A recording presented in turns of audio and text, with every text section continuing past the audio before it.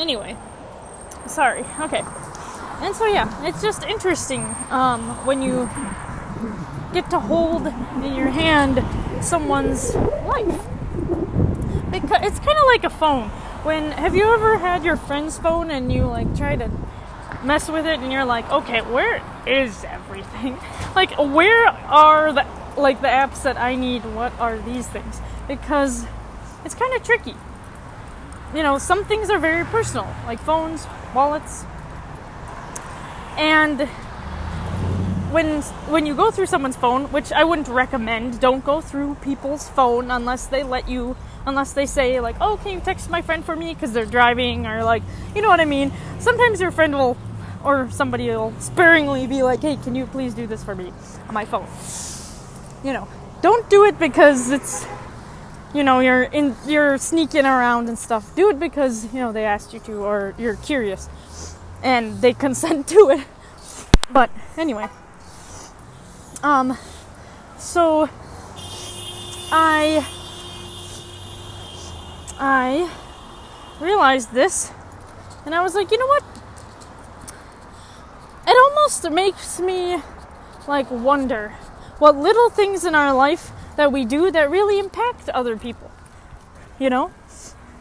Like Adam. Like, Adam really hit home for me. I, like, felt for Adam. I was like, man, I really hope Adam found his wallet. And I never knew who he is. And I probably never will ever know who he is. And this is the thing about human nature, I think. That humans are willing to be connected. We're willing to learn about others. And we're willing to be curious. It's kind of like celebrities. You know, like Britney Spears or Rihanna or whatever, whoever you like to hang out with or listen to, whatever. And if you hang out with these people, you're awesome. That's great. But most people don't hang out with those people. Anyway, sorry, I'm getting on a tangent. Anyway, it's kind of like celebrities or like a president. You know about these people and you feel for these people. Maybe like something that is going on with them. Maybe they had a baby and you're like, oh, that's really cute. Like, that's so wonderful. And, you know, you're feeling that emotion. You're like, wow, this is, you know, you're almost in tears sometimes. When I was reading the note from Adam, I was almost in tears. I was like, man, like, I can't believe this. Like, poor Adam. Like, hopefully he got his medications and everything's okay. But anyway, but we don't actually know these people. Like celebrities, you don't actually know them personally. But how is it that you can still like read a story about them or read a misfortune or a fortune and be like and feel it? We're intellectual. We're emotionally and physically intellectual. And I think that this is powerful. It's kind of like what happened with George Floyd. With George Floyd, yes, it was in my city.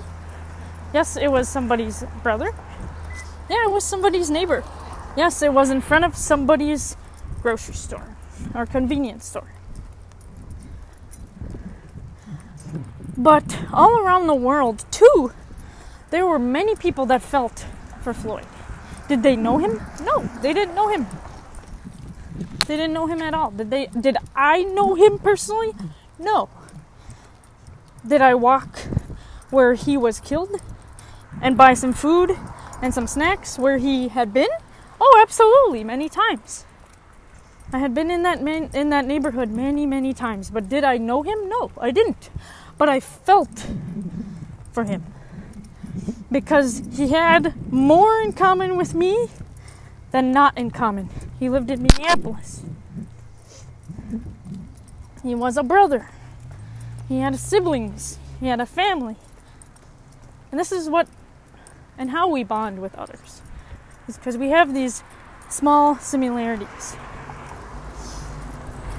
One thing that I always say in my podcasts, keep people close to you that care about you and understand you. When it comes to sobriety, we need groups of people that understand us.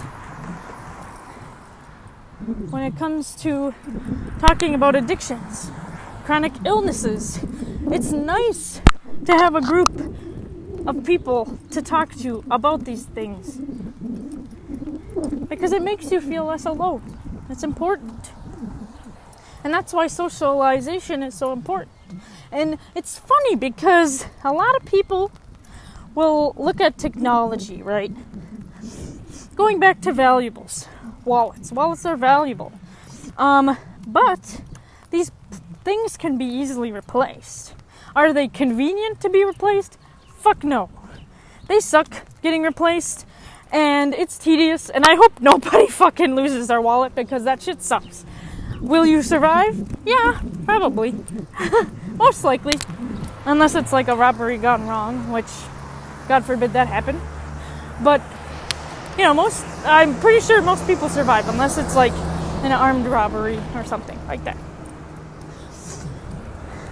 And phones, right?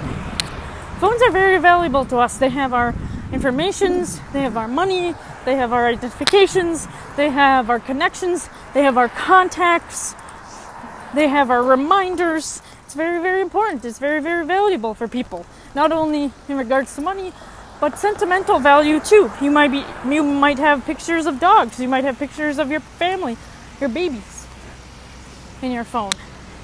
You might be a grandmother, and that's important to you. Those are sentimental values. But most of those things can be replaced. Most of them can be replaced. And so in a world full of technology, where technology has taken over, it really illustrates to us one thing that is very, very important to the human being. Human beings want connection. And it's funny because we've accomplished this in many ways. We've accomplished this before technology, with wheels, so that we could wheel ourselves and our supplies around somewhere. We created cars so that we could drive around, so that we can see more places, we can be more places, so we can stay connected with others. Phones. Why would you want unlimited texting? To make sure that you're talking to your friends, you're talking to your siblings, you're talking to your family, you're talking to whoever. We want to feel that connection. I could argue that technology might take away some of that personal connection, and if it does, that's bad. But sometimes it can be good.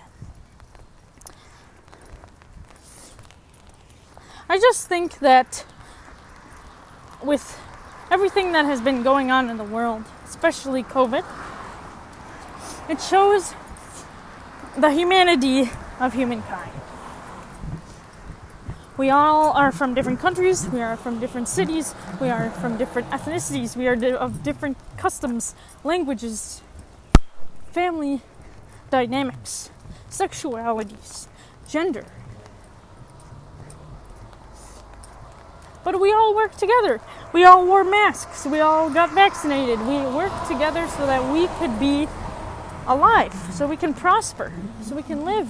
And why would that be so important? Connections. We want to see our grandparents. We want to see our grandbabies grow. We want to see things. And that's so human.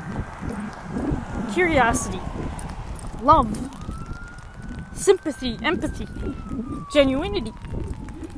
And I think that often, sometimes we look at all the hateful things that are going on in the world, but there are some very great things that are happening too. There are people that are working hard, scientists working hard to make what is best for people. There are people every day that take out fires. There are people every day that wake up and do what is best for their children. It's nice to remember these nice things, like these beautiful things of life.